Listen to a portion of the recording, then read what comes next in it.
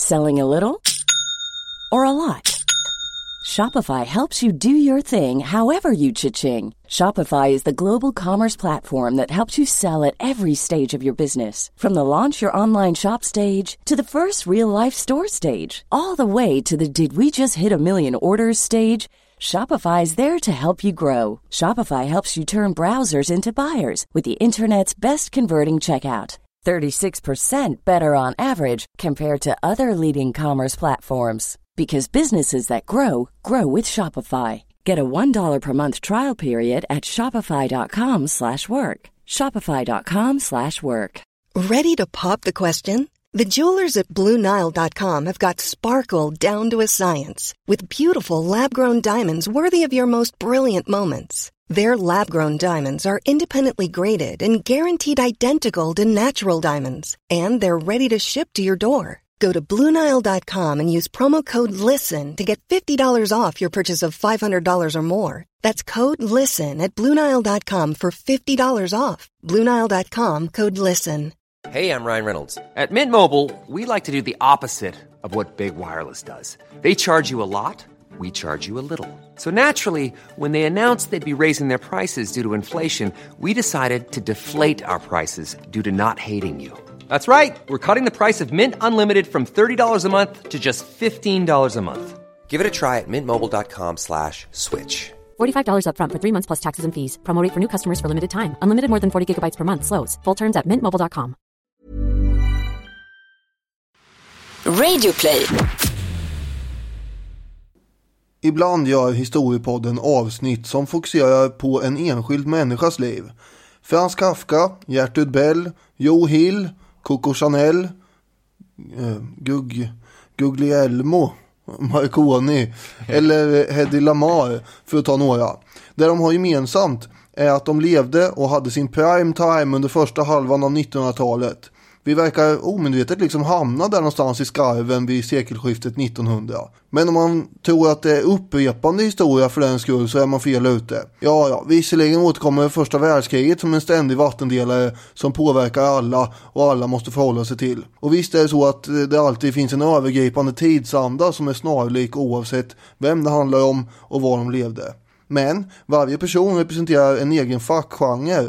Kafka och litteraturen, Gertrud Bell, utforskande och statsvetenskap, Joe Hill, arbetarrörelsen och musik, Coco Chanel, mode och kapitalism, Guglielmo Marconi och radion, Hedy Lamarr, film och teknikinnovation. Och dessutom har de verkat i ett eller flera länder under flera olika decennier och varje person kastar därmed ljus inte bara på sig själv utan också på sina respektive områden och platser de levde på. Idag slänger vi oss åter ut i sekelskiftet och de efterföljande första åren på det. Bland så skilda men ändå förknippade fenomen som holländsk kolonialism och exotisk dans i det levnadsglada Paris under La Belle Époque. Idag pratar vi om Mata Hari.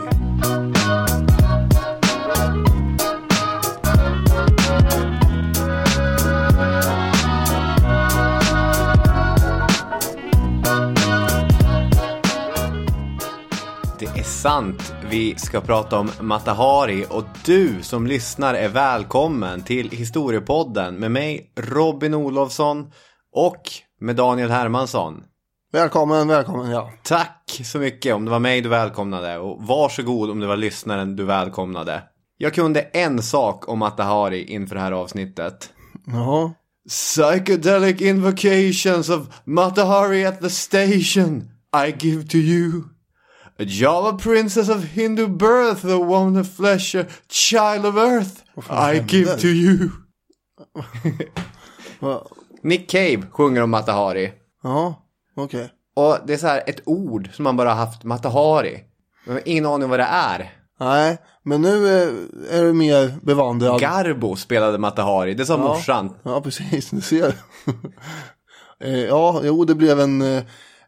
Hon satte ju lite grann standarden för hur man uppfattar Mata Hari med förstås. Jajamän. Garbos roll där. Precis, på 30-talet var det. Men det är väl inte där vi ska börja. Vi ska börja med att säga det är Radio Play som vi gör den här podcasten tillsammans med. Även om vi är den bästa av Radio Plays poddar så finns det många andra bra Radio Play-poddar. Det är bara gå in och lyssna. Radio Play Googla det så får ni upp massa fina podcasts. Jajamän. Du har lovat ett historiekryss. Det har jag. Och jag vet ju att alla är väldigt nyfikna på det här då. Och den här gången, så det som har gjort att det har dött lite är ju att du vet hur man kan vara kreativ och glad och påhittig och så här. Yeah. Och sen kommer det alltid massa byråkratiskt krångel i vägen som bara liksom kväver gnistan i viljan att hitta på saker och ting. Och den här gången så var den där kvävande kramen som tog kål på all slags kreativitet. Det var du. Ja, det var jag. Som förstörde det roliga när du sågade min handgjorda kryss där. Ja, det gjorde jag. Och så skickade jag massa olika länkar. Som jag har försökt i flera veckor att, inte så jättenoga kanske, men jag har gått in och kollat så ja, skitsamma. Nu har du hjälpt mig här i alla fall. Så nu har jag knåpat ihop ett kryss som jag ska lägga ut. Det ligger väl redan ute på Facebook-sidan. Just det. Så ni får titta på den där och sen bara mejlar ni rätt svar till historiepodden@outlook.com. Och på nummer 1 har vi Mätress med makt. Nummer 2 är många av Kalle med energienhet. Det är kul här. Nummer 3, Bamsesorkens hemland. Nummer 4, cykelverksamhet som gav kläder. Oj. Ja. Och nummer 5, skrev om arga bär. Oj.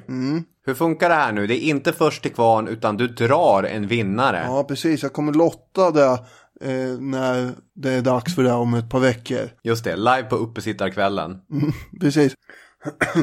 Vill du börja med Margarete Zelle eller vill du börja med Rudolf McLeod? Jag vill börja med Adam Zelle. Oha. Ja, det är Margaretes pappa då. Och han har en form av hattmakarfirma. Och han gillar inte att kalla sig företagare utan han är leverantör av huvudprydnader för män. Istället. Hur som helst, det har gått bra för den här firman. Och Margareta som är äldsta barnet, hon har ju skämts bort och sådär. Och haft det bra, ganska bekväm barndom. Sen ändras ju det lite grann när det börjar gå dåligare för pappans firma. Hon har ju fötts också, ska väl tilläggas då förstås, 1876 i en holländsk liten stad som heter Leeuwarden. Och när hon är 13 år så skiljer sig föräldrarna och sen dör mamman och pappan håller på att kuska runt och försöker rädda sin hattfirma hela tiden bara. Så det gick ju ingen vidare. Nu kommer vi ju mer in på Margaretes liv här då, som du märker. Jag märker hur du gör en snygg liten övergång. Ja. Ungefär när hon är 17 år så börjar hon jobba som förskolefröken. Hur gick det? Men det gick inte så bra. Det är ju svårt här i hennes tidiga liv att utröna vad som bara är rykten och inte. Men i Julia Keys, eller Keys, K-E-A-Y, svårt att få en aning om vilket håll man ska gå i uttalet där. I hennes bok Sanningen om Mata Hari som kom någon gång sent 80-tal så är det ju starka insinuationer om att hon strulade med rektorn och på det sättet blev av med sin tjänst som förskolelärare. Ja, och det är inte bara Kay som skriver det här. Det har stött på lite fler ställen, men annars är det ju Kay som är, kan man säga, lite huvudkälla här för oss. Efter det, då bodde hon hos sin farbror som höll på att bli senil, så ja, pappan höll på att fara iväg till Amsterdam och försökte rädda företaget där. Men sen en dag så såg hon ju den här kontaktannonsen i tidningen. Och det var en armékapten som hade tydligen eftersökt lite kvinnligt sällskap. Eller hade han det? Men han hade ju inte det, för hela den här märkliga berättelsen, och det är verkligen en märklig berättelse, den kommer ta sin början när den här uttråkade, till viss del övergivna tonåringen svarar på en kontaktannons som ett gäng kollegor till den här nederländska, holländska kaptenen har satt in. De driver med honom. Han är ungefär 40 år gammal. Han heter Rudolf McLeod. Det låter skotskt och det var det väl i ursprung. Men i många generationer hade de varit äkta holländare och han var lika holländsk som en Köjt, van der Terding. eller en van der Terding, eller en van Basten, eller en van Kluivert. Nistelrooy, Ja. eller en Kluivert, eller ni fattar. Ja, jag tror der Terding var i och för sig Shells Just det. vd. Ja, Så var det. Och när Rudolph McLeod sprättar upp det här brevet som har dimpt ner kanske i hans brevlåda, så tror han att det är ett skämt. Ja. För på fotot så finns en 18-årig förtjusande kvinna. Mycket vacker. Mycket tjusig. Som i princip erbjuder att bli hans maka. Och Rudolfs polare, de tror inte sina öron och ögon när de får veta att de här två ska gifta sig, för de förlovar sig efter en vecka. Här går det undan. Oj, oj, oj. Margareta hade alltid gillat uniformer och kommer fortsätta att göra det. Guldknappar och tingeltangel och sånt där. Det var ju det bästa hon visste hos killar. Ja, vi återkommer ju till den här vurmen för officerare. Rudolf hade ju dessutom en väldigt vacker mustasch som kanske till viss del vägde upp för att han inte hade något hår på sitt huvud. No judgment eller så, men man kan ju ändå tänka sig att under 1900-talets början att det kanske var lite skambelagt att vara så skallig. Det är mer modernt nu kanske. Ja. Men apropå det här med mustascher, du har inte tänkt att det skulle bli ännu mer så att säga tydlig med dina mustascher? Just det, för han hade sparat ut en sån här lång mustasch och tvinnat den, satt något vax eller något liknande i den så att den stack ut som några centimeter från vardera mungipa. Nej, jag är inte inne på det, utan du jobbar mer med, och apropå hår, det är väldigt tjockt hår nu på dig här. Ja, absolut, så är det. Det var länge sedan jag klippte mig. Är det det vi ska prata om? Ja, nej, vi kanske ska gå vidare. Ja? Vart var vi nu här? Jo, de gifter sig ju 1895. Det är sant. Och då är det förstås många som höjde på ögonbrynen. Kan man tänka sig, dels över åldersskillnaden lite grann, men sen kommer ju han från en anrik gammal hedlig släkt. Och hon är hattmakar. Ja, en misslyckad hattmakarmånglares dotter.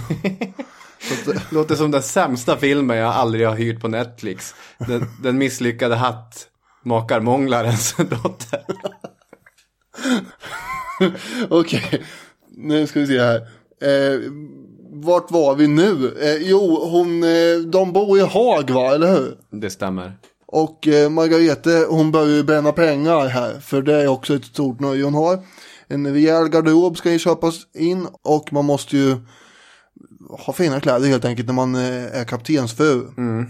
Rudolf börjar titta i plånboken efter ett tag och börjar bli bekymrad över att det försvinner så förskräckligt mycket deg. Jag tänkte väl från början att det här bara var en del av att en ung kvinna som är ny i äktenskapet och som bygger upp ett hushåll och som köper in kläder. Det handlar ju om att skapa en ära av att vara respektabel och vara en hustru och kunna motta andra kaptenshustrur och liknande. Men nu borde det börja avta, och det gör det ju inte riktigt. Nej, inte förrän hon blev gravid. Då lugnar det ner sig lite, och hon föder sonen Norman. Han hade också fått ett annat brev, apropå brev som damp ner överallt. Och det brevet var från hans arbetsgivare, den holländska armén, som hade beslutat att nu skulle man förflytta honom tillbaka till Java. Oj. För han hade ju varit där 17 år tidigare, innan han kom hem och fick kontaktannonser utsatta i tidningen och kompisarna. Men det kan ju vara passande då om man har en fru med tillstymmelse till att vara en shopaholic. Att flytta henne bort från alla vackra prylar och pinaler i olika fönster och ta henne till Indonesien. Där kan inte finnas mycket att handla. Nej, så var det, och det var han väl rätt nöjd med över där då. Så 1897 så hoppar familjen på ett fartyg och bränner iväg till det holländska Indonesien, som då alltså uppenbarligen är Hollands koloni under 1800-talet. Och den ska vi prata lite grann om nu. Oj, vad härligt.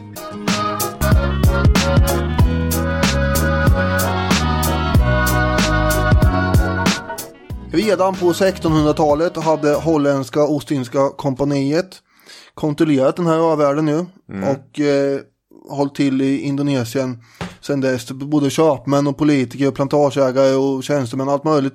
Folk hade ju rest dit då för att förvalta och exploatera de här öarna. År 1799 så kommer dock den holländska regeringen ta över den här kolonin från kompaniet. Det var ju samma utveckling som skedde för britterna i Indien.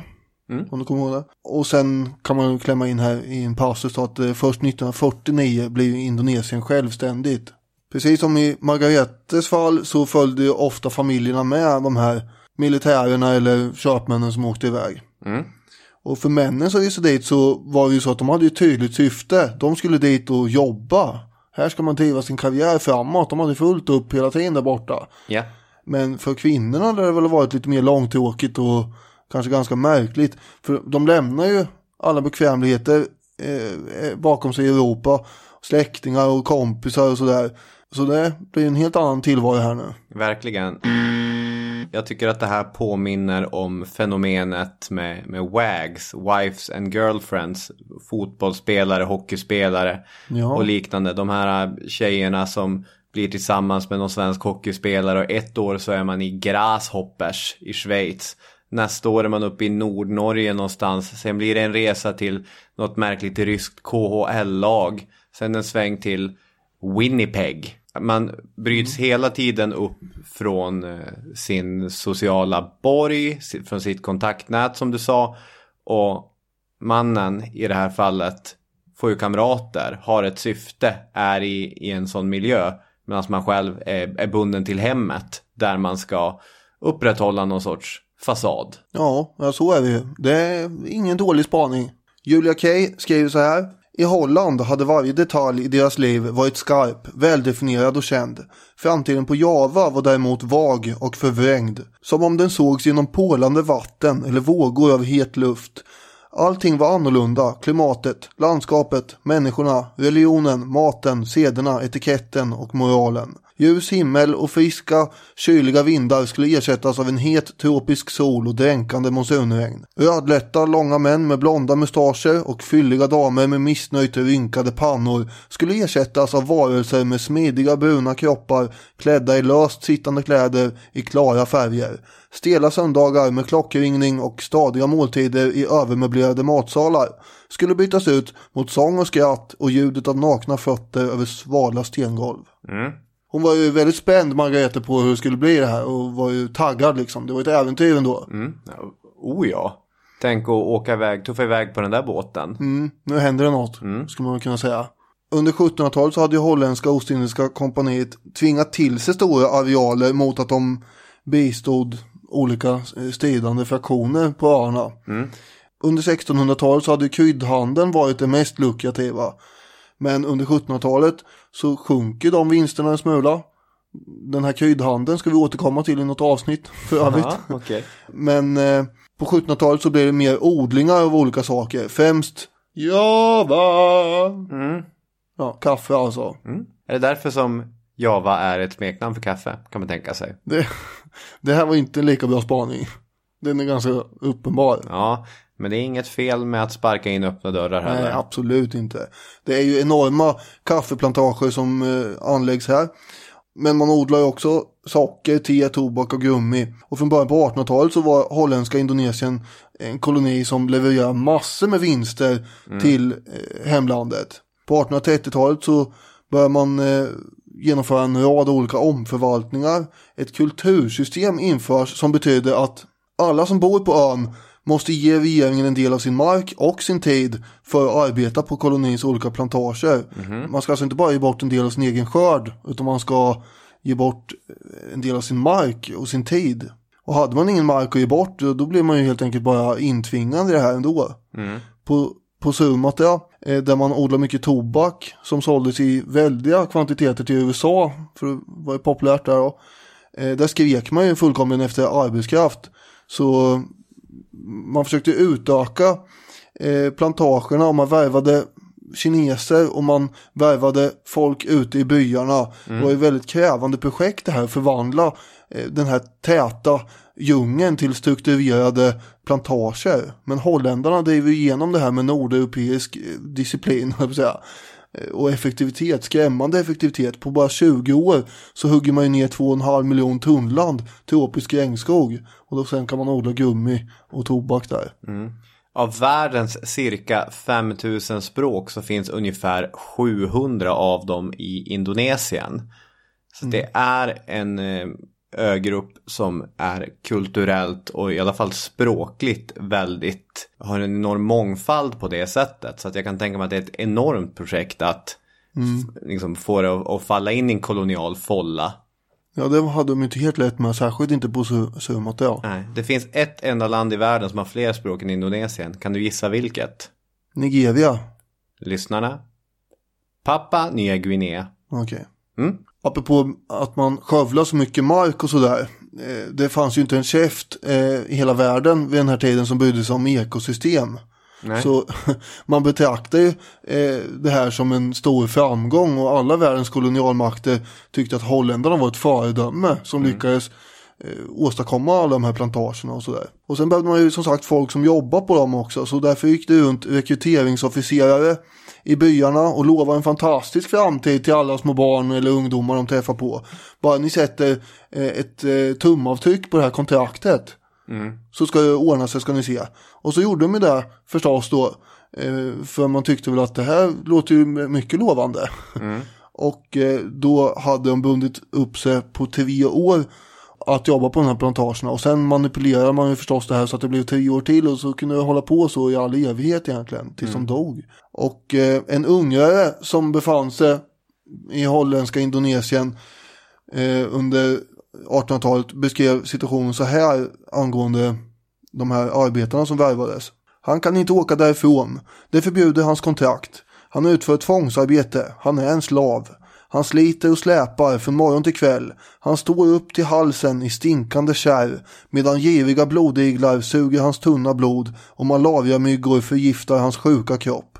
Men han kan inte ta sig därifrån. Kontraktet binder honom. Företagets vakter, kentengerna, som är starka som jättar och grymma som odjur, förföljer den som flyr. När de fångar honom slår de honom nästan sönder och samman och låser in honom, för kontraktet binder honom. Och ändå hade holländarna rykte om att vara ett tolerant folk hemma i Europa. Men den här vinstjakten har ju uppenbarligen gjort dem väldigt fartblinda, och de kräver total underkastelse av invånarna.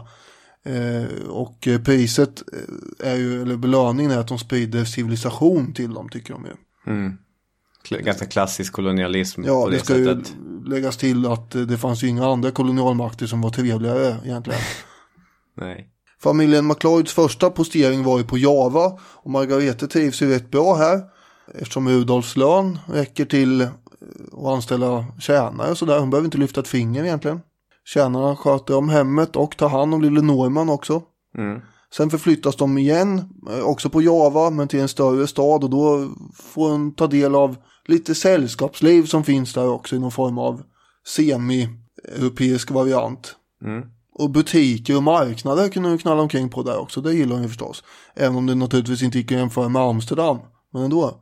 Rudolf däremot, hur var hans personlighet här egentligen? Det man kan säga om Rudolf var väl att han redan från början kände en viss skepsis inför att ta med sig sin unga fru till Indonesien, eftersom där fanns alltså holländska officerare, omringade sig med prostituerade och hade ett i deras ögon ganska härligt liv på det sättet. Men å andra sidan, han hade en ung snygg fru, tänkte han, jag kommer väl inte sakna mitt gamla liv. Men han blir ju ganska, vad ska man säga, diktatorisk, eller han blir ju en trist auktoritär typ. Ja, så är det ju. Och det kanske inte var helt otippat att en holländsk kapten i 40-årsåldern under 1800-talet eller 1900-talets början skulle vara så.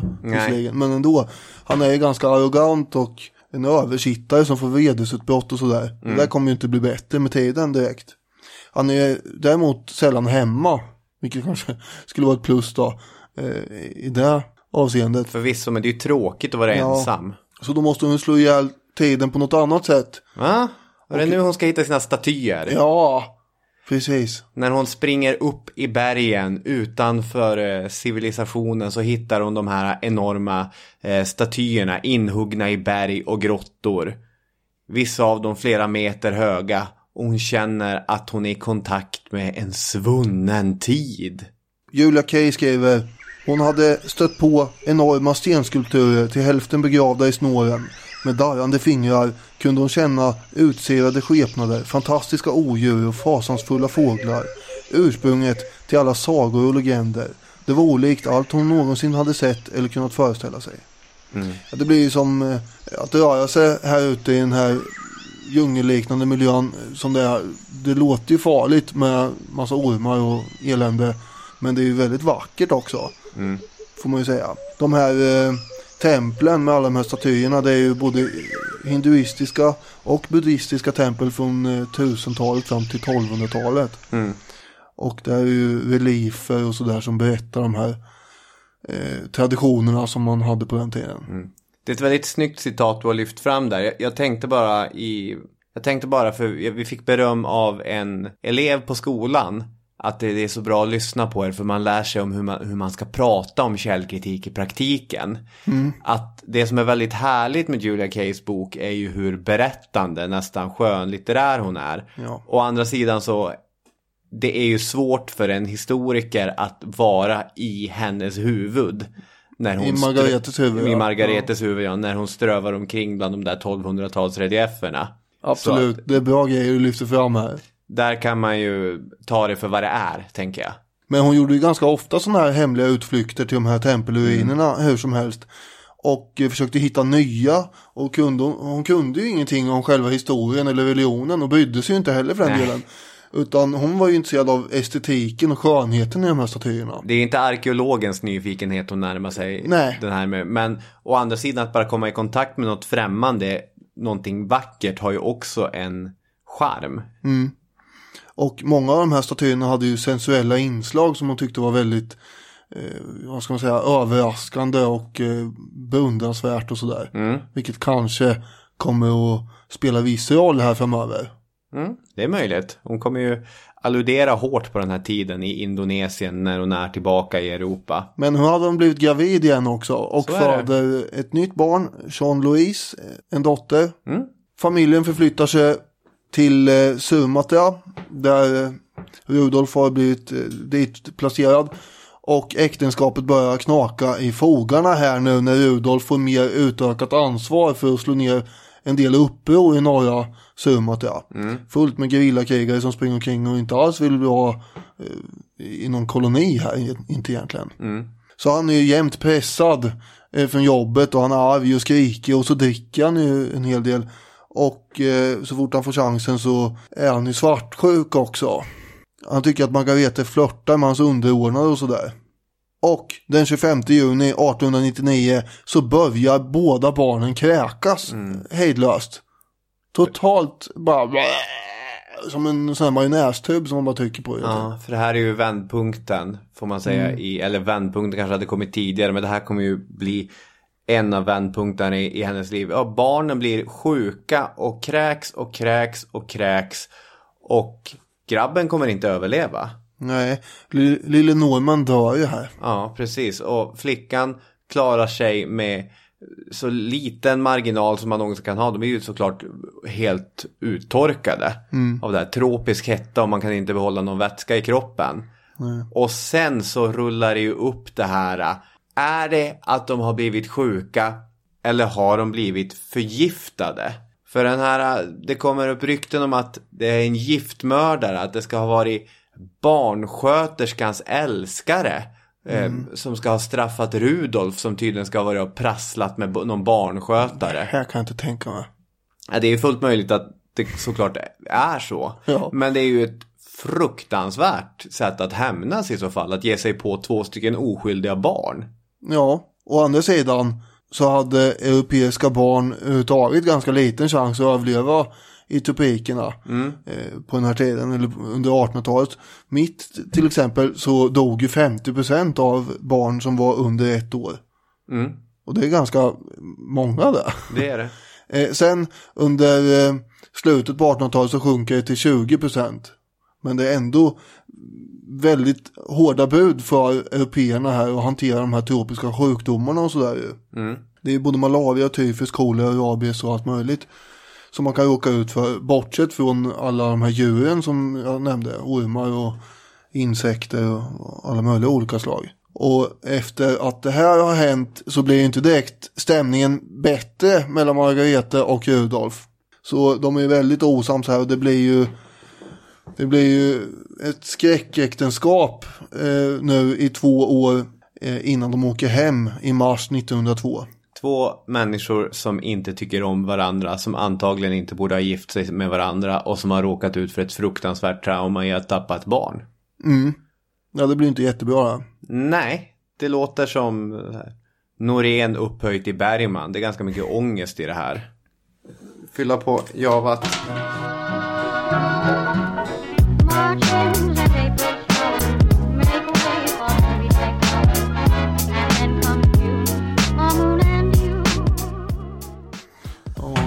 Vi lämnar Java, fyller på med Java.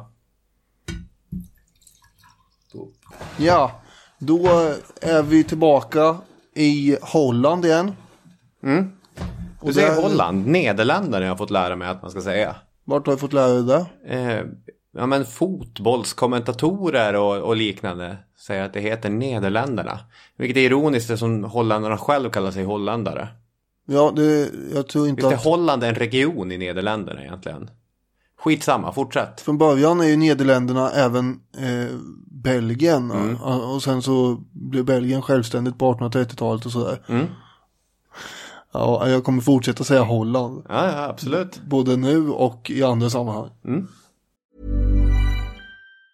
When you're ready to pop the question, the last thing you want to do is second guess the ring. At BlueNile.com, you can design a one-of-a-kind ring with the ease and convenience of shopping online. Choose your diamond and setting. When you find the one, you'll get it delivered right to your door. Go to BlueNile.com and use promo code LISTEN to get $50 off your purchase of $500 or more. That's code LISTEN at BlueNile.com for $50 off your purchase. BlueNile.com, code LISTEN. Hiring for your small business? If you're not looking for professionals on LinkedIn, you're looking in the wrong place. That's like looking for your car keys in a fish tank. LinkedIn helps you hire professionals you can't find anywhere else, even those who aren't actively searching for a new job but might be open to the perfect role. In a given month, over 70% of LinkedIn users don't even visit other leading job sites. So start looking in the right place. With LinkedIn, you can hire professionals like a professional. Post your free job on linkedin.com/people today.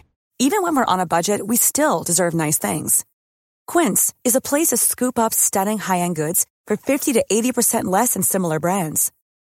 They have buttery soft cashmere sweaters starting at $50, luxurious Italian leather bags, and so much more. Plus, Quince only works with factories that use safe, ethical, and responsible manufacturing. Get the high-end goods you'll love without the high price tag with Quince. Go to quince.com/style for free shipping and 365-day returns. Margareta är ju helt beroende av Rudolf, ekonomiskt framförallt. Och hon hade nog gärna velat lämna honom, men problemet är att hon ville ju ha vårdnaden om Jean-Louis i så fall. Och han hade ju minsann sagt att det skulle hon ju aldrig få. Nej, det kommer inte på tal. Och det är mycket hot och fylla och psykisk terror här som pågår tills hon till slut får nog och det blir rättegång om vårdnaden och då vinner hon ju. Rudolf döms att betala 100 gulden i månaden i underhåll. Jag kan inte sätta fingret på hur mycket det är exakt. Det låter mycket. Men det är en del. Och han tar ju till alla medel han kan för att förstöra hennes situation här. Bland annat så sätter han in annonser i tidningen som går ut på att den här kvinnan ska ni absolut inte ge några krediter. Och jag tänker inte betala några skulder. Då försöker hon ju få hjälp av sin far som fortfarande är ute och flackar omkring och försöker rädda sin hattrörelse. Så han har inte tid med det där eller någon möjlighet att göra det heller för den delen. Nej. Så istället får hon bo hos sin svägerska, alltså Rudolfs syster.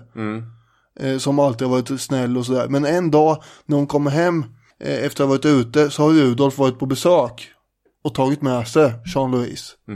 Och sen får hon aldrig mer se sin dotter faktiskt. Nej, där försvinner dottern ur livet. Och då är hon 26 år, har ingenting, är helt ensam och pank. Ja, en fallen kvinna. Och vart beger sig alla fallna kvinnor? Ja, själv hävdar hon ju efteråt att hon har hört att det är Paris. Ja. Hur som helst är det där hon hamnar ju. Precis, alla åker till Paris. Och Julia Case då, hon gör en stor grej av det här att Margarete hade tillhört den den riktiga världen. Hon hade prövat det här med att vara gift. Hon hade prövat det här med att spela reglerna, eller spela spelet enligt reglerna. Det var inte det hon längtade efter. Det hade bara ärrat henne. Istället så var det demi-monde, halvvärlden, som tilltalade henne.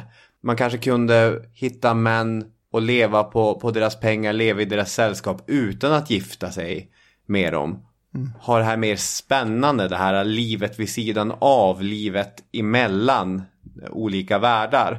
Frågan är ju, vad ska en kvinna utan utbildning eller utan några andra tydliga medel för att försörja sig göra? I de värsta fallen så är ju prostitution svaret på den frågan, och det finns väl tendenser på att det ska ha förekommit också i Margaretes tidiga tid i Paris.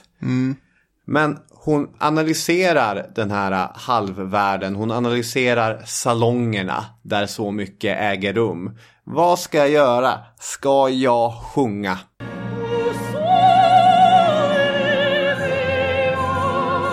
Nej, det ska jag inte, för jag kan inte sjunga. Det låter vedervärdigt när jag sjunger. Varför skulle jag sjunga? Okej, ny tanke. Ballett. Nej, just det. Ballett är ju någonting man börjar med som 4-åring. Svälter sig själv fördärvad under många år. Får ätstörningar och blir träningsmissbrukare. Men väldigt duktig på att röra sig graciöst till musik. Skådespelerska var ju många sådana här kurtisaner också. Vad jobbigt. Skådespela. Pallar inte. Hon måste läsa en massa repliker. Ja, det är det. Precis. Det vill hon ju inte vara med om heller. Hon är ganska lat egentligen sådär. Alltså, vill inte gärna anstränga sig för mycket. Nej. Men däremot är hon ju påhittig. Det är hon. För det finns ju en annan variant som de här kurtisanerna som lyckas fånga män som är i den här La Belle Monde, som det heter, den vackra världen. Hur som helst, vad ska man göra då? Man kan dansa.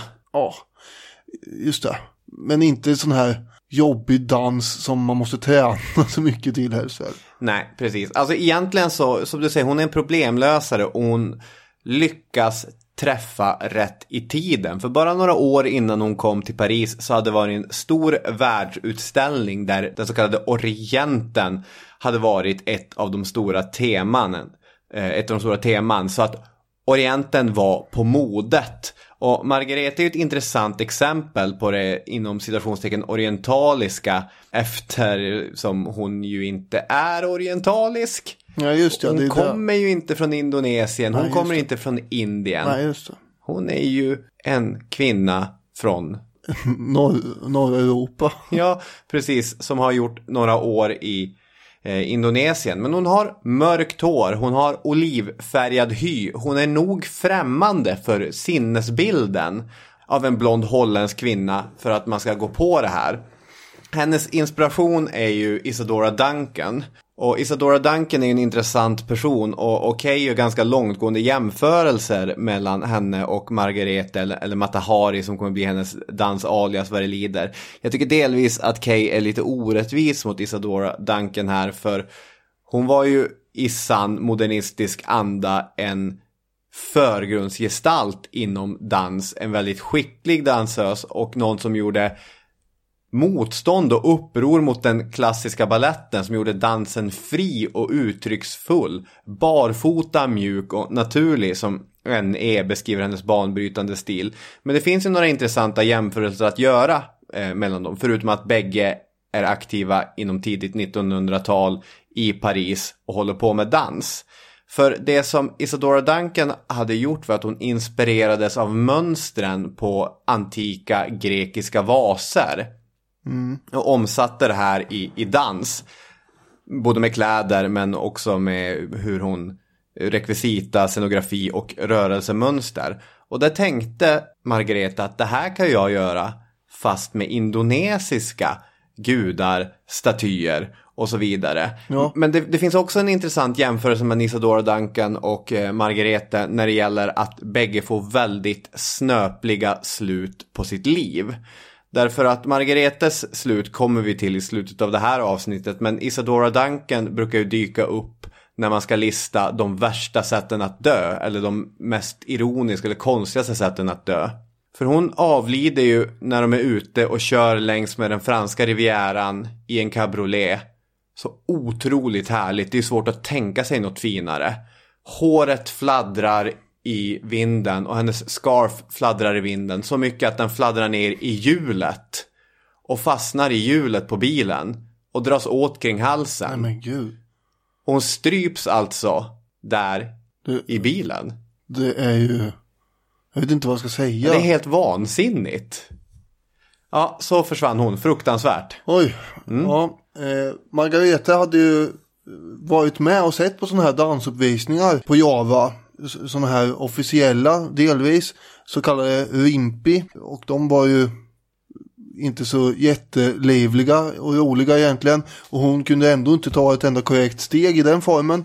Men däremot hade hon ju blivit väldigt imponerad av hur de var klädda och vilka huvudbonader och sådär de hade, de här dansarna. Dessutom hade hon ju varit ute på gatorna i de olika byarna i Java och sett informella underhållare som dansar på marknaderna runt omkring och sådär. Så hon hade ju ytlig kunskap om de här dansstilarna från Indonesien. Men hon hade däremot jämfört med dem i Paris mycket bra koll på Indonesien och de här dansstilarna. För att i Paris kunde ju inte en kotte, jo det fanns folk som kunde, men liksom det var inte många. Nej, och det här intresset för den så kallade Orienten, det handlar inte om att man på riktigt är intresserad av Orienten. Det är ju mer liksom själva tanken på det. Ja, precis. Det främmande, det sensuella, det är liksom förbjudna. Man tänker harem, man tänker vackra kvinnor klädda i tunt slöjat tyg. Och Margarete är 1, vacker och 2, mycket graciös. Alltså hennes danser som hon kommer att skapa, det är i princip att hon rör sig fritt till musik och träffar olika poser. Om man bara kunde skapa liksom ett stämning och att kläderna var exotiska och sådär, så skulle det säkert kvitta att man inte kunde dansa på riktigt, tänkte hon. Och hon var ju lång och smidig och sådär. Och det här gjorde ju att det är väl värt ett försök. Hon hade ju ingenting ändå. Nej. Så därför så lanserar hon sig själv som en person som kommer ifrån Indonesien som ska kunna dansa så här. Och på en privatfest för väldigt speciellt inbjudna i Paris, året är 1905, så har då alltså en Lady MacLeod dykt upp på programmet. Och det ska vara då någon slags dansare från Österlandet, står det, som ska bjuda på en uppvisning här. Och alla gäster är väldigt spända här. Oj, det kommer en exotisk dansare härifrån Orienten. Och då har vi en brittisk journalist som är på plats också. Och han skriver för en London-tidning. Rubriken på det här inslaget som han har är En dansös från Österlandet. Och så här skriver han då om hennes första framträdande på den här privatfesten, där hon måste ha varit tämligen nervös ändå. En lång mörk skepnad gled in. Hon höll armarna korslagda över bröstet under en sky av blommor. Några sekunder stod hon orörlig med blicken fästad på en staty av Shiva längst bort i rummet. Hennes olivfärgade hy smälte samman med de underliga smyckena i guldinfattning. Hon hade en fint arbetad huvudprydnad av guld på sitt mörka hår och en bystplåt i samma stil runt brösten. Hon bar en vit genomskinlig klädnad och runt höfterna satt en scarf fäst med ett egendomligt spänne. Hon bar dessutom slöjor i olika färger, vilka symboliserade skönhet, ungdom, kärlek, kyskhet, vällust och passion. Med långsamma, böljande, tigerlika rörelser åkallade hon ondskans ande för att hjälpa henne att hämna sin orättvisa. Rörelserna blev allt intensivare och febrilare, allt ivrigare. Hon kastade först av sig blommorna och tog sedan av slöjorna en efter en för att symbolisera att hon som ett offer erbjöd både sin skönhet, ungdom och kärlek. Slutligen, när hon arbetade sig upp till ett frenetiskt tillstånd, knäppte hon av sig midjespännet och föll avsvimmad ihop vid Shivas fötter.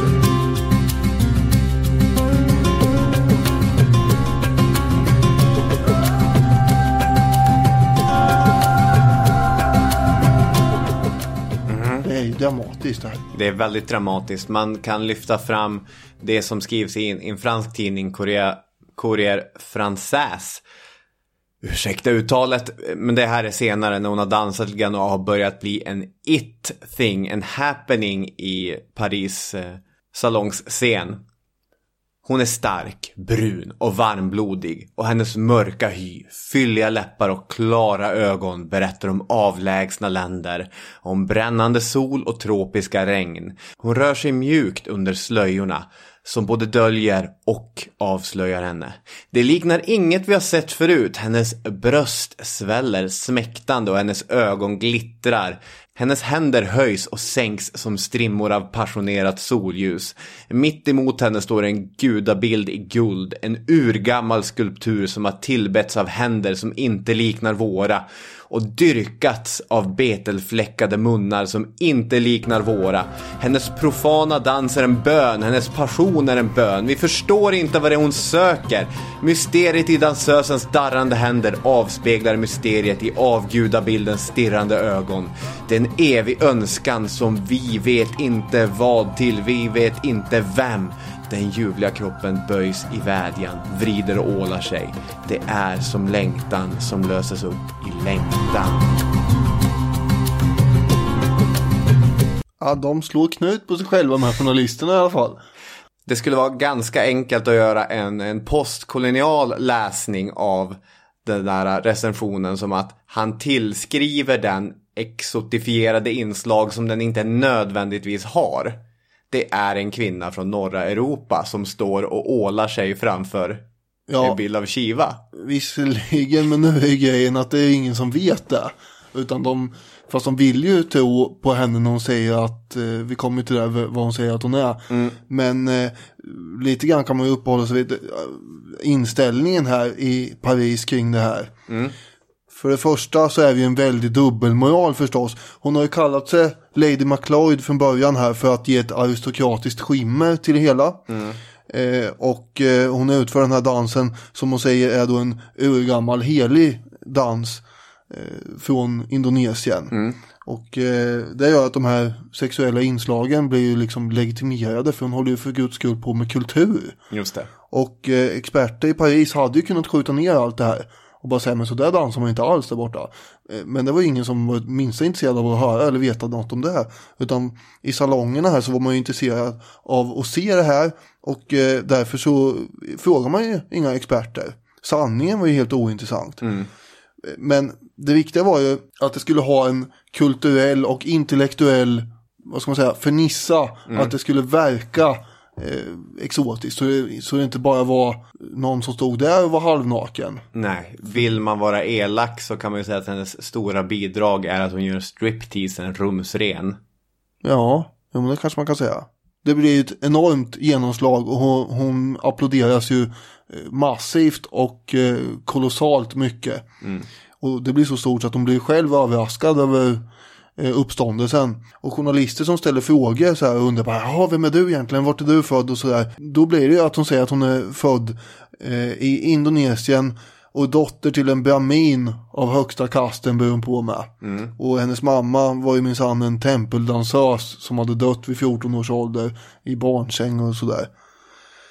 Så hon sa att hela hennes barndom hade hon ägnat åt att dansa i templen och sådär, precis som hennes mamma hade gjort och så. Men de här berättelserna börjar få ett eget liv efterhand. För när hon säger någonting så kommer det typ 17 andra rykten. Folk skvallrar ju som tusan. Det är ju nästan högsta nöje också att skvallra runt. Jag har hört att hon blev bortrövad av en holländsk officer mot sin vilja. Och han var monstruös mot henne. Hon fick fly och det var så hon hamnade i Paris. Och jag har hört att hon egentligen är indier. Ja, det var många som hade hört mycket. Och hon hade ju själv trubbel med att komma ihåg vad det var hon hade sagt egentligen till en massa olika människor. Och försöka hålla den här storyn vid liv och balanserad så att inte det skulle gå helt överstyr. Det var ju ganska ångestframkallande förstås. Precis. Något rykte sa jag att hon hade fått 2 barn som hade dött i händerna på en full tjänare och att hon själv hade huggit ihjäl den här tjänaren och sådär.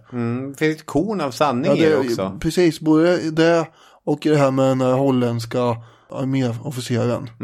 Så det är någonting som har sipprat ut här. Men det är helt fel ändå egentligen.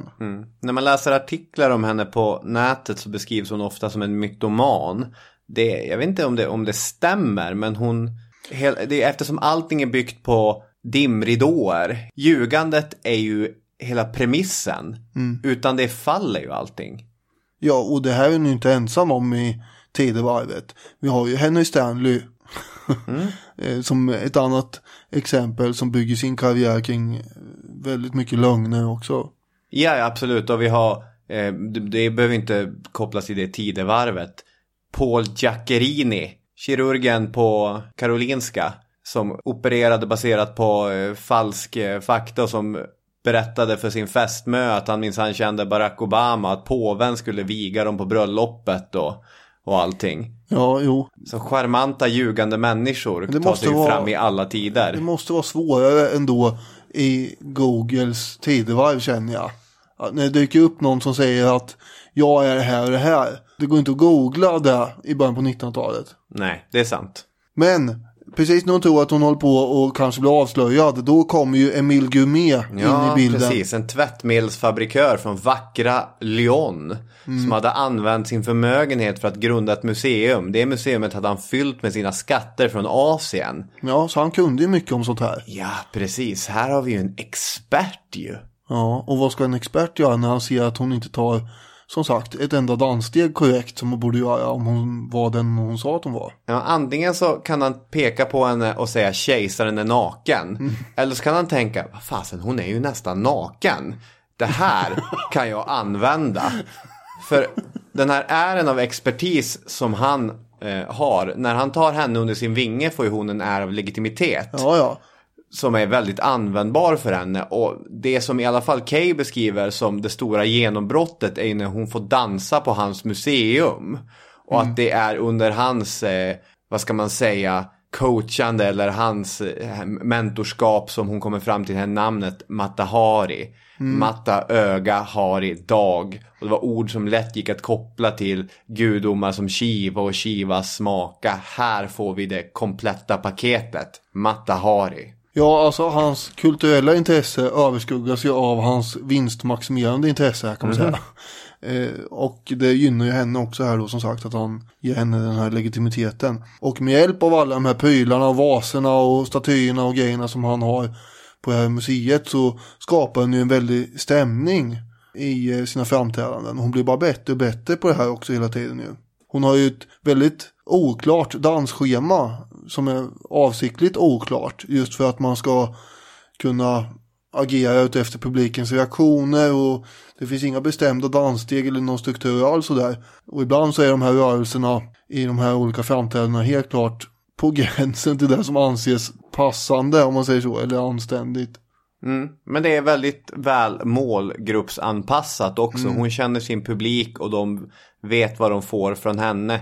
Ibland så uppträder hon i en form av kroppstrumpa, ibland så uppträder hon utan kroppstrumpan. Då har hon sin BH och hon har tunna lager av tyg som försvinner ett efter ett tills hon står där. Inte naken, men med inte så mycket kläder kvar. Det formligen rasar in erbjudande här under 1905 ju.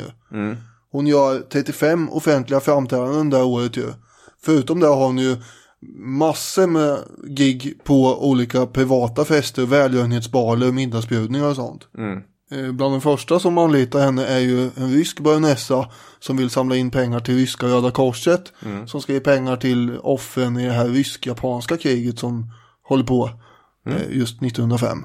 Just det. Så nu är hon är ju uppe i societeten och frotterar sig med dem nu, men hon har inga planer på att bli en del av den här vackra världen där man ska bli en förnäm struttig fru, inte. Utan hon har ju kul ändå här. Hon kan ju slå mynt av det här också, för annars så påminner det om 2 stycken kvinnor vi har pratat om tidigare i den här podden. Den vackra Dalkullan och Storstina, den här enorma samiska kvinnan som också, fast inte i Paris då, utan i Stockholms salonger, visades upp på olika soaréer som man skulle applådera. Oj, vad vacker hon är i sin folkdräkt, eller vad lång hon är. Jag tänkte faktiskt också på den jämförelsen. Hon får ju massor med rika älskare här och kan ju själv lägga pengar på massor med klänningar och pälsar, möbler, juveler och grejer. Och hon hyr en fin lägenhet och en häst köper hon med som hon rider omkring med ute i Bolongeskogen. och living the life lite grann kan man säga. Just det. Nu kanske det är dags att ta nästa steg. Monte Carlo-operan. Ja, precis, för de kommer ju knytas till agenten Gabriel Astruc. En man som rörde sig i intellektuella kretsar kring både storheter som Marcel Proust och de många klassiska ballettdansöser som han representerade. Och han ska enligt Kay då ha nekat att representera tidigare nämnda Isadora Duncan eftersom fransmännen inte var redo för någonting av den kulturella kvaliteten. Men de var redo för Mata Hari. Vem är inte det? Det krävs ingen egentlig uppskattning för konst utan allt som krävs är rätt plats, så skjuter vi fram den här vackra, tilltalande, graciösa kvinnan. I 10 år kommer han vara hennes agent, och även om första utlandsäventyret i Madrid 1906 blir det lite av ett misslyckande. De hade kanske byggt upp det i förväntan att oj, vad kommer ske här på scenen? Någonting helt sjukt! Och så var det bara en kvinna, kroppstrumpa. Det hade man sett för i Madrid. Istället var det som du sa vidare till Monte Carlo där hon skulle dansa ballett, vilket såklart är intressant eftersom hon inte kunde dansa ballett. Ja, just det. Och ändå blev det ganska uppskattat. Ja, succé. Vad hon hade gett sig på här var ju inte de här varieté-teatrarna eller någon privat salong, utan här uppträdde hon ju för kritiskt granskande bildade liksom kännare, musik och danskännare. Och de är inte vilka som helst. Så här skulle hon kunna bli avslöjad som en bluff. Och det är där hon inser ganska snabbt också efter att hon har varit i Monte Carlo-operan. Och även om hon blir hyllad där av den här operaförfattaren och så blir hon ju livrädd för att bli genomskådad och tänker att det är bättre nu att dra härifrån ett tag.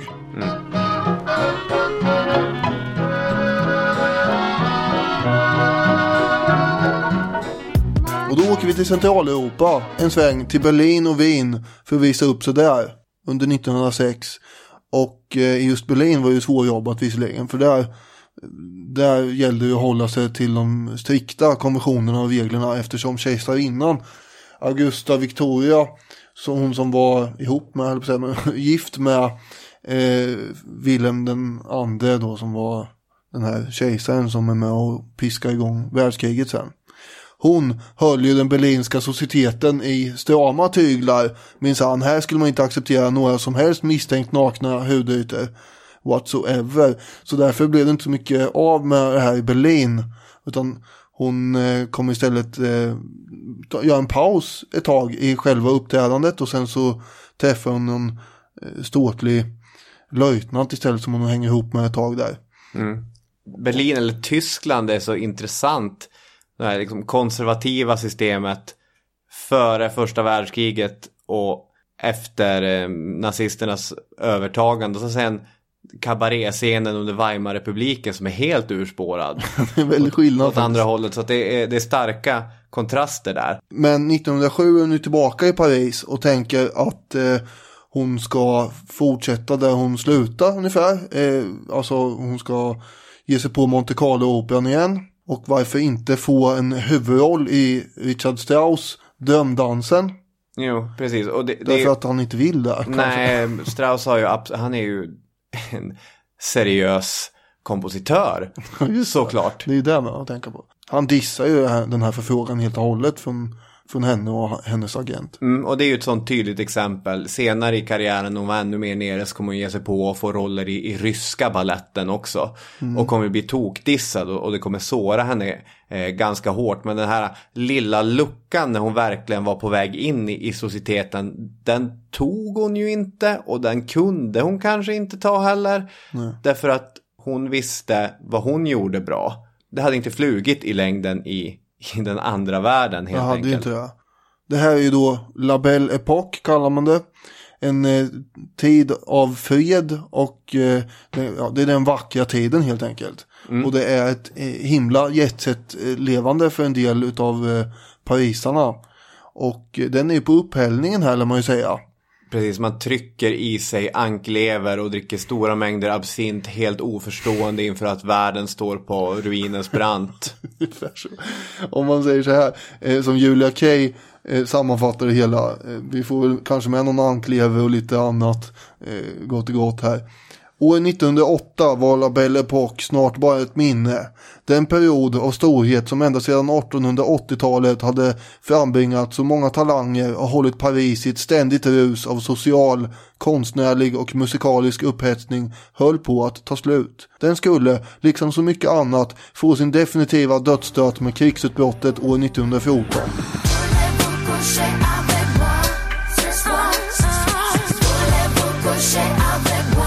Det sista år präglades av en hysteri som antydde att man anade de fasor som väntade. Sällskapslivets överstepräster, de privilegierade medlemmarna av Classe de Loisier, som Margarete hade att tacka för sin framgång, försökte desperat tömma njutningens bägare på de sista dropparna. Som den sista generationen av en elit som inte behövde arbeta för att tjäna sitt uppehälle, utgjorde de en utrotningshotad art.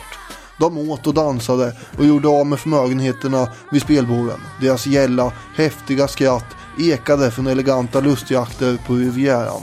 De köpte kapplöpningshästar och såg dem tävla på Longchamp. Och de mer våghalsiga köpte bilar och vrålade genom Paris gator till alla fotgängares och hästars fasa. De levde efter det som länge varit Margaretes motto. Livet är till för att man ska festa, ha roligt, flörta och njuta. Under en tid som hon uppfattade som en paus i sin karriär förenade hon sig mer än gärna med dem.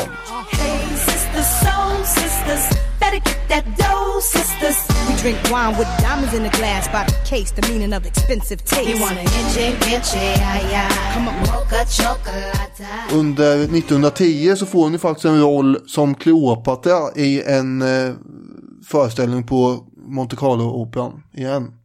Det var inte så mycket dans, det var mest att stå och posera. Ja, och den här regissören, Monsieur Antoine, han är den som skriker att kejsaren är naken. För han konstaterar ju högljutt att den där flickan dansar som en bondpiga. Och då skar det sig, kan man säga, mellan dem.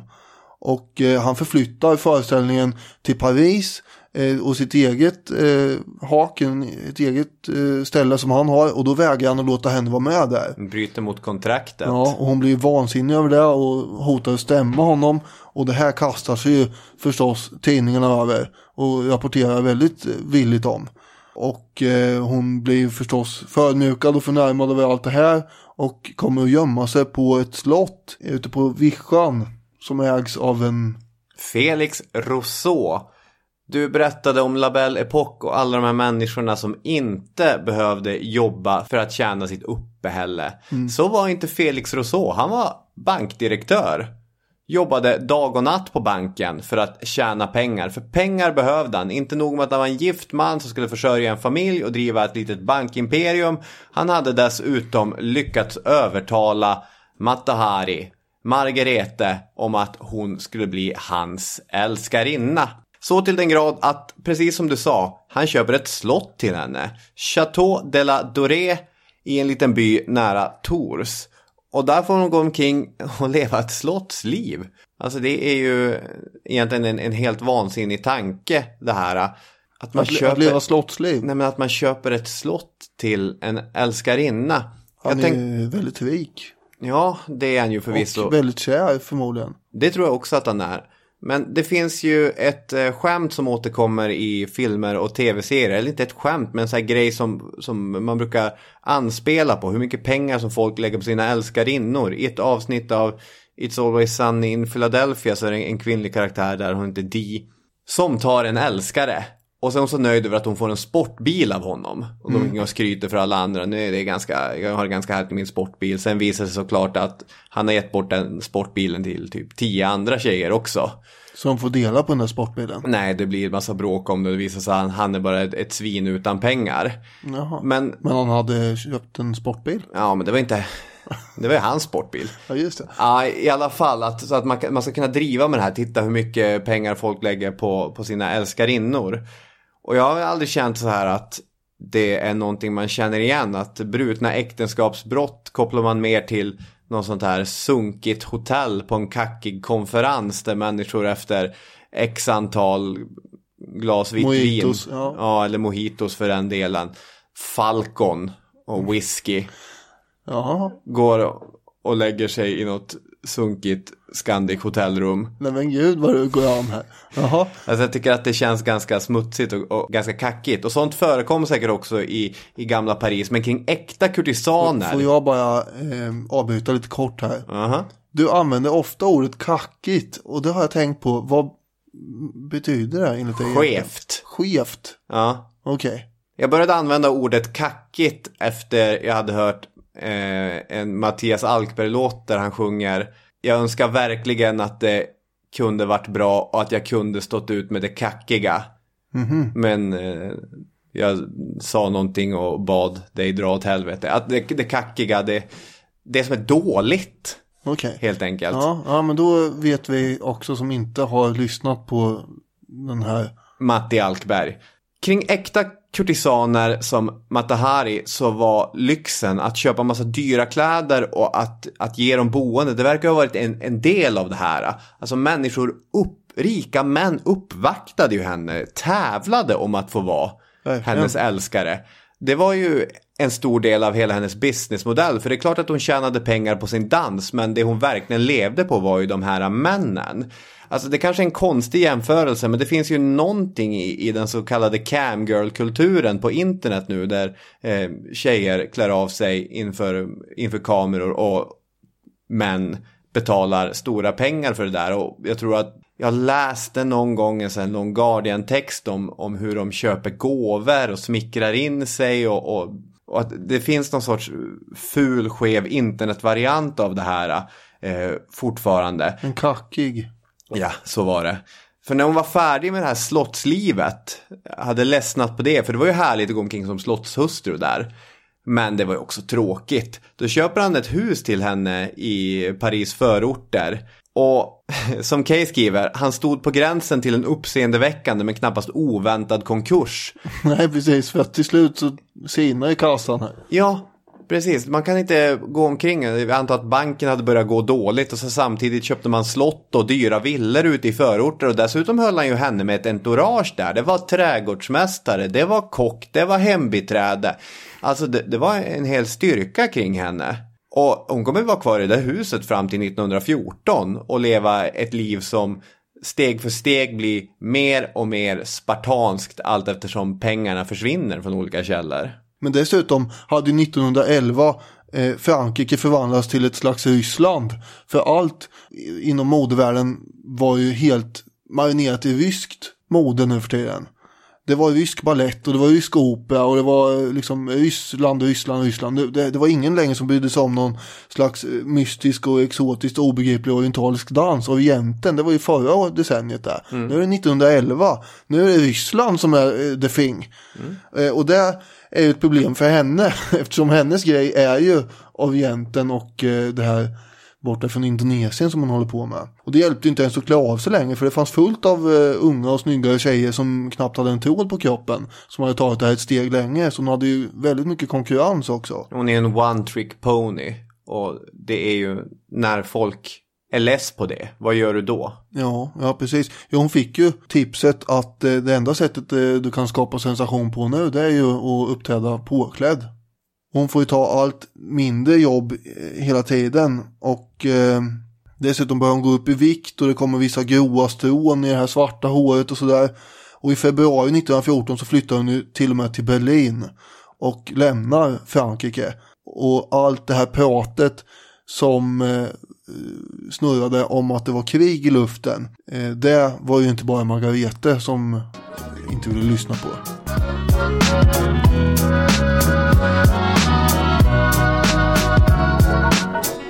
Du sa ju det i inledningen att det finns vissa drag i de här berättelserna som är återkommande. Och här är ju det strecket, den röda linje som går genom dem alla. Ja. Kriget kommer.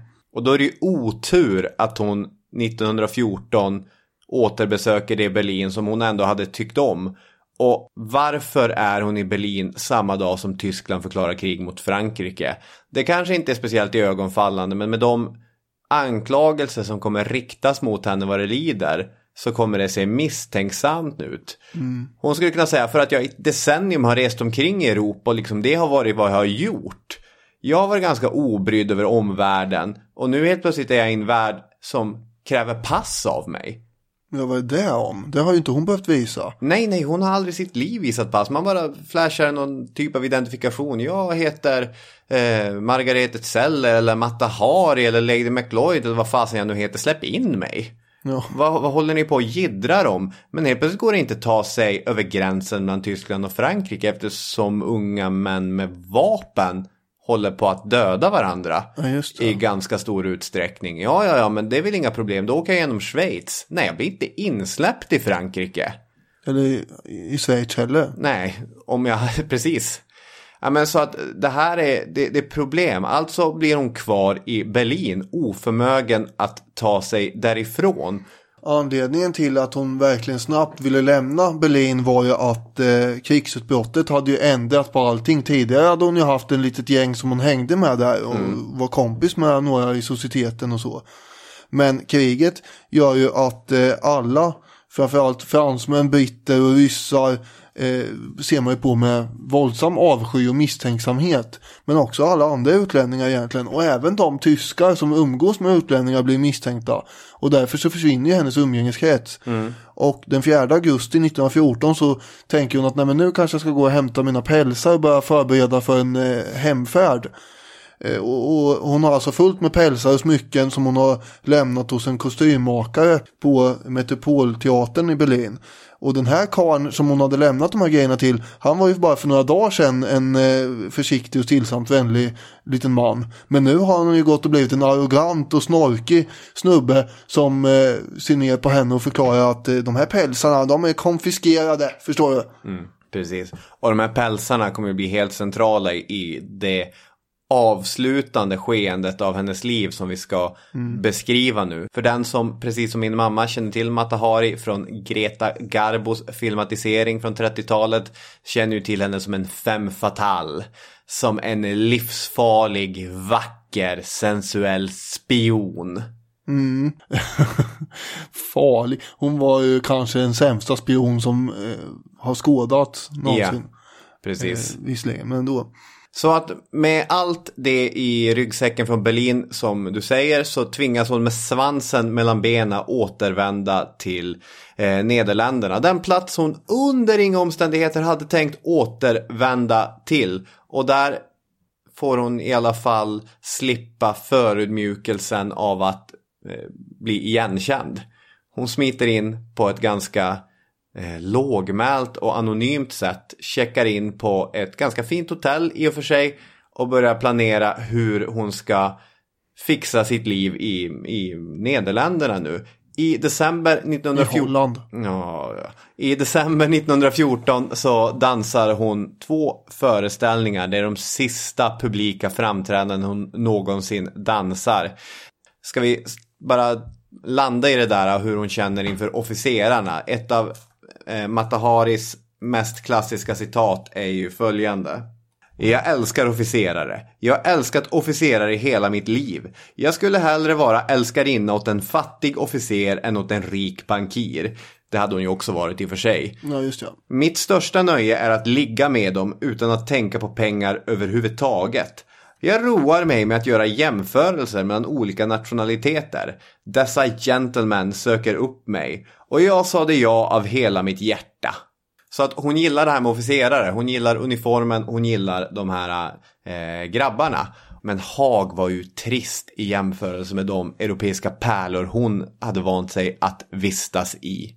Så med den ursäkten att hon skulle till Paris för att hämta, citat, kvarglömt kinesiskt porslin. Du vet den där känslan av, nu har jag glömt mitt kinesiska porslin. Det behöver jag ju nu när världskriget. Åka och hämta det, måste ha det här i villan i Haag. Så kommer hon ge sig iväg mot Frankrike. Och eftersom landvägen är blockad så är det sjövägen som gäller. Och den gick via England där hon omedvetet kommer fastna i utlänningsregistret. Det här är 1915, 9 december för att vara mer precis. Följande skrivs om henne: Zell, Margarete Gertruida. Spännande mellannamn där. Ovan nämnda, en holländsk kvinna lämnade Folkestone den 3/12/1915 för att fortsätta mot Frankrike. I England bodde hon på Savoy Hotel. Hon är älskarinna till en officer i det holländska husarregementet, baron E. van der Kapellen. Vid krigsutbrottet var hon anställd vid La Scala i Milano. Hon lämnade Milano och reste genom Schweiz och Tyskland till Holland. Hon bodde på hotell i Amsterdam till augusti i år och sedan i ett eget hus i Haag. Hon hoppas få engagemang i London och vid landsortsteatern när hon återvänder. Hon förefaller föga övertygande och bör inte släppas in i landet. Allt det här, eller mycket av det här, allt är inte lögn. Men mycket av det är lögn. Till exempel att hon har ju aldrig varit i England. Nej, just det. Och ändå säger hon att hon har varit i London och bott på Hotel Savoy. Och hon vet ju såklart att Hotel Savoy är flottaste stället. Och det är den här liksom mytmakaren, lögnerskan, mytomanen, vad man nu vill kalla henne. Hon fattar inte att den här kontrollanten som hon pratar i England kan leta efter spioner. Utan hon börjar bara skryta, hon börjar bara berätta sina berättelser som hon alltid har gjort. Och helt plötsligt så framstår hon som en misstänksam person. Och från det här så har engelsmännen ögonen på henne. Det har de. Väldigt noga. Och om de tittar väldigt noga så kommer de 1916, vilket de gjorde, 1916 notera att när hon bor i Haag så kommer hon börja hänga ihop med en snubbe som heter Carl Kramer. 1916, alltså det bara dånar djupt världskrig över hela Europa vid det här laget. Men hon har träffat den här Carl Kramer på en middagsbjudning och blivit presenterad för honom vid tillfälle, och han tycker att hon är väldigt imponerande och säger att han är en beundrare och sådär. Och en dag så står han utanför hennes hus och vill komma in och prata lite sådär. Eller en dag, det kanske var en kväll snarare.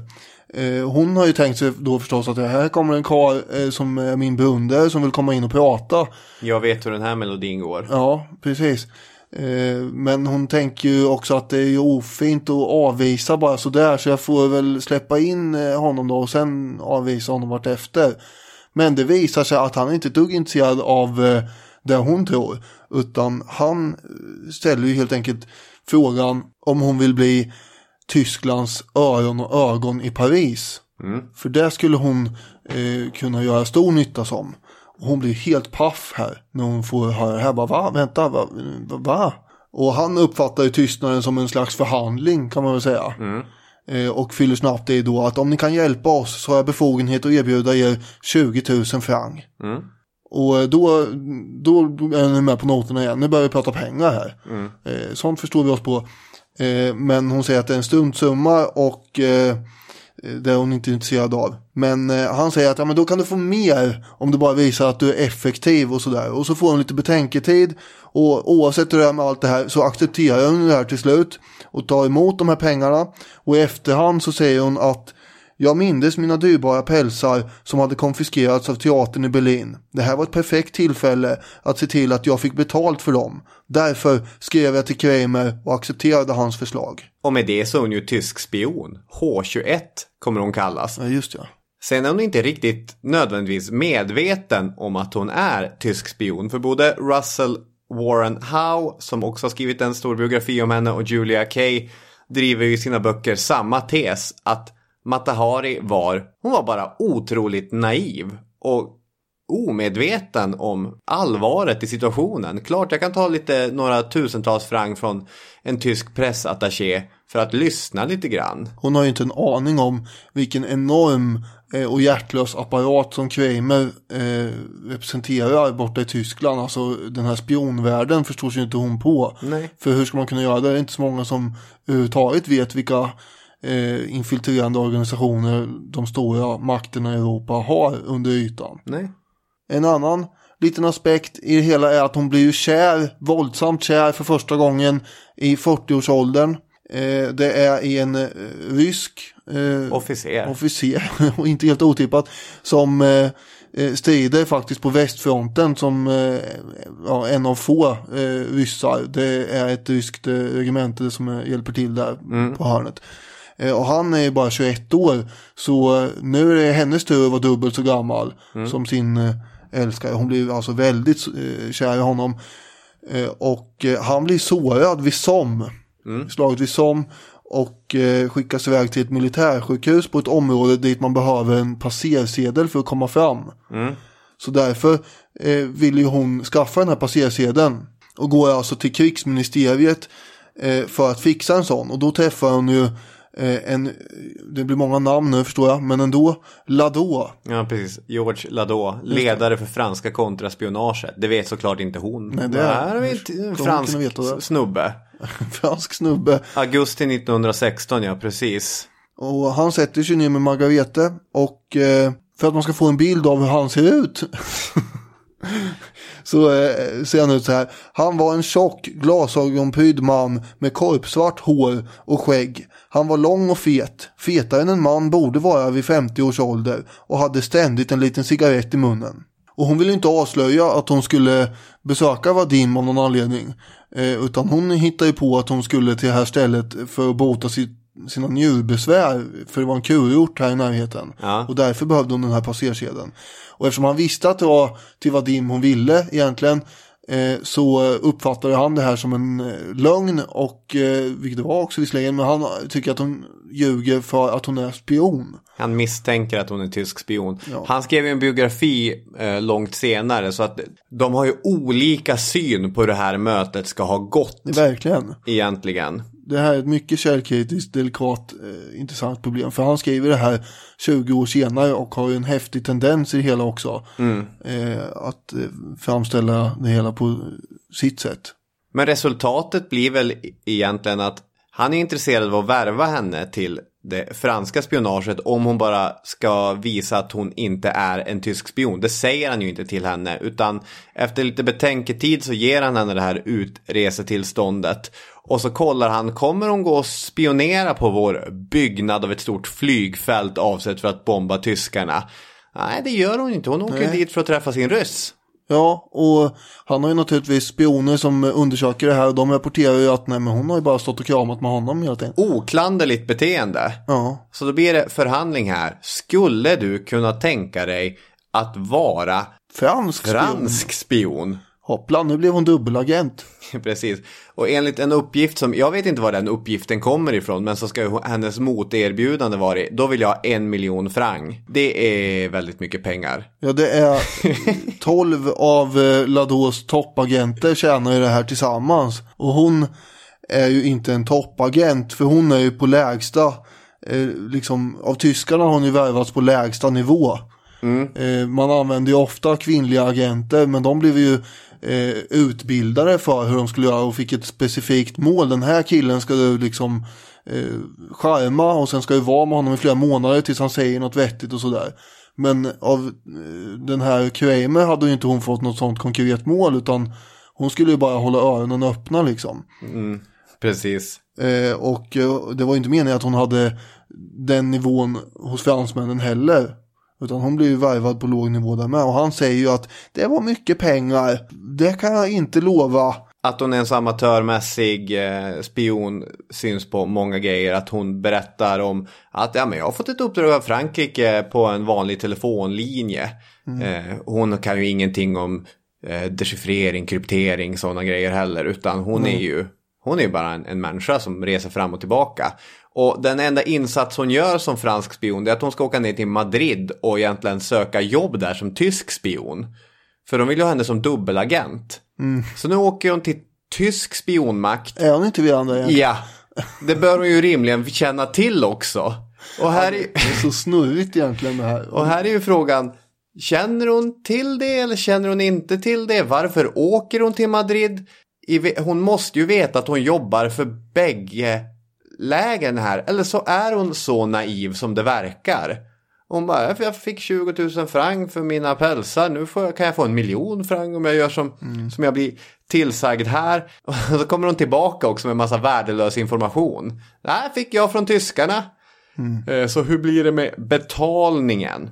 Hon tänker sig att den här miljonen franc som hon begär, den ska ju göra henne mer attraktiv för Vadim. Alltså att hans familj där borta i Ryssland kommer att gå med på att han ska gifta sig med en 20 år äldre kvinna om hon är rik. Och dessutom kommer hon kunna hålla kvar honom länge också om hon är rik. Så hon ser framför sig att jag måste få den här miljonen franc. Och det är möjligt att hon faktiskt hellre skulle ha varit verklig spion alltså åt Frankrike om hon hade fått de här pengarna. Jag tror att hon mer ser sig som fransk spion än tysk. Hon grips ju också av britterna på det här fartyget som går från Spanien sen tillbaka till England. Ja, och det är också, där har hon ju lite otur för att de tror att hon är en annan spion, en Clara Bendix. För att snurra till det ännu mer. Ja, precis. Det är ju väldigt roligt. Då har hon alltså haft kontakt nu med 3 olika underrättelsetjänster som är, 2 av dem i Löven på en tredje och sådär. Så hon ligger ju väldigt, väldigt illa till. Och det som kommer placera den här snaran tryckt kring halsen och sen dra åt den, det är ju också att i Paris så uppsnappas tyska meddelanden. Och de här meddelanden skickas av någon outgrundlig anledning med en kod som tyskarna vet att fransmännen har knäckt. Ja, det är ju mycket mystiskt. Och där framgår nog mycket lösryckt data om agent H21 som värvats si och så ett år tidigare drygt för att man ska kunna knyta det till Mata Hari som alltså har åkt ner och försökt bli tysk spion när de bevisligen redan var tysk spion. Kan det vara så att de ville ha henne i vägen, tyskarna? Ja, såklart. Ja. Och det lyckas de med.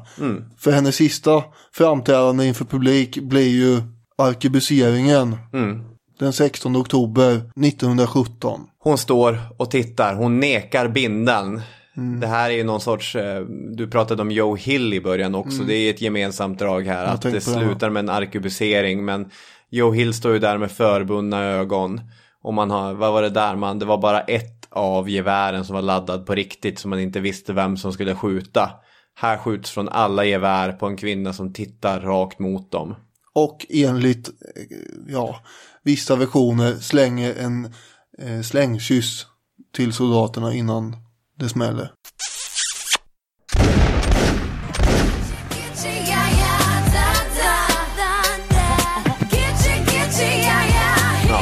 Det tror jag är en myt. Men det är ju en bra story. Men det är en bra story. Och hela Mata Haris liv är ju en bra story. Precis. Och så mycket är myt också.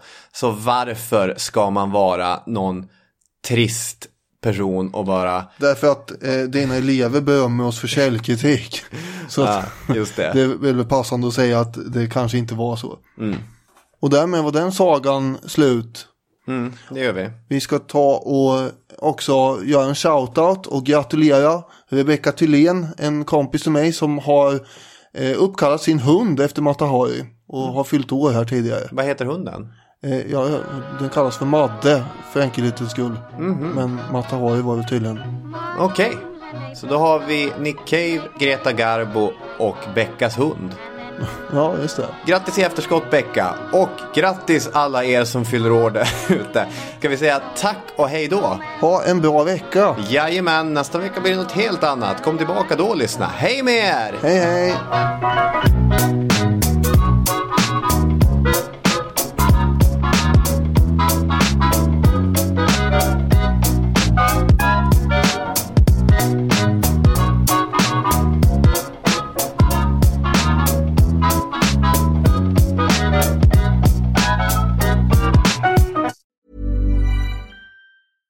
Selling a little or a lot? Shopify helps you do your thing however you cha-ching. Shopify is the global commerce platform that helps you sell at every stage of your business. From the launch your online shop stage to the first real-life store stage, all the way to the did we just hit a million orders stage. Shopify is there to help you grow. Shopify helps you turn browsers into buyers with the internet's best converting checkout. 36% better on average compared to other leading commerce platforms. Because businesses that grow, grow with Shopify. Get a $1 per month trial period at shopify.com/work. Shopify.com/work. Hey, it's Paige DeSorbo from Giggly Squad. High quality fashion without the price tag. Say hello to Quince. I'm snagging high-end essentials like cozy cashmere sweaters, sleek leather jackets, fine jewelry, and so much more. With Quince being 50 to 80% less than similar brands. And they partner with factories that prioritize safe, ethical, and responsible manufacturing. I love that. Luxury quality within reach. Go to quince.com/style to get free shipping and 365-day returns on your next order.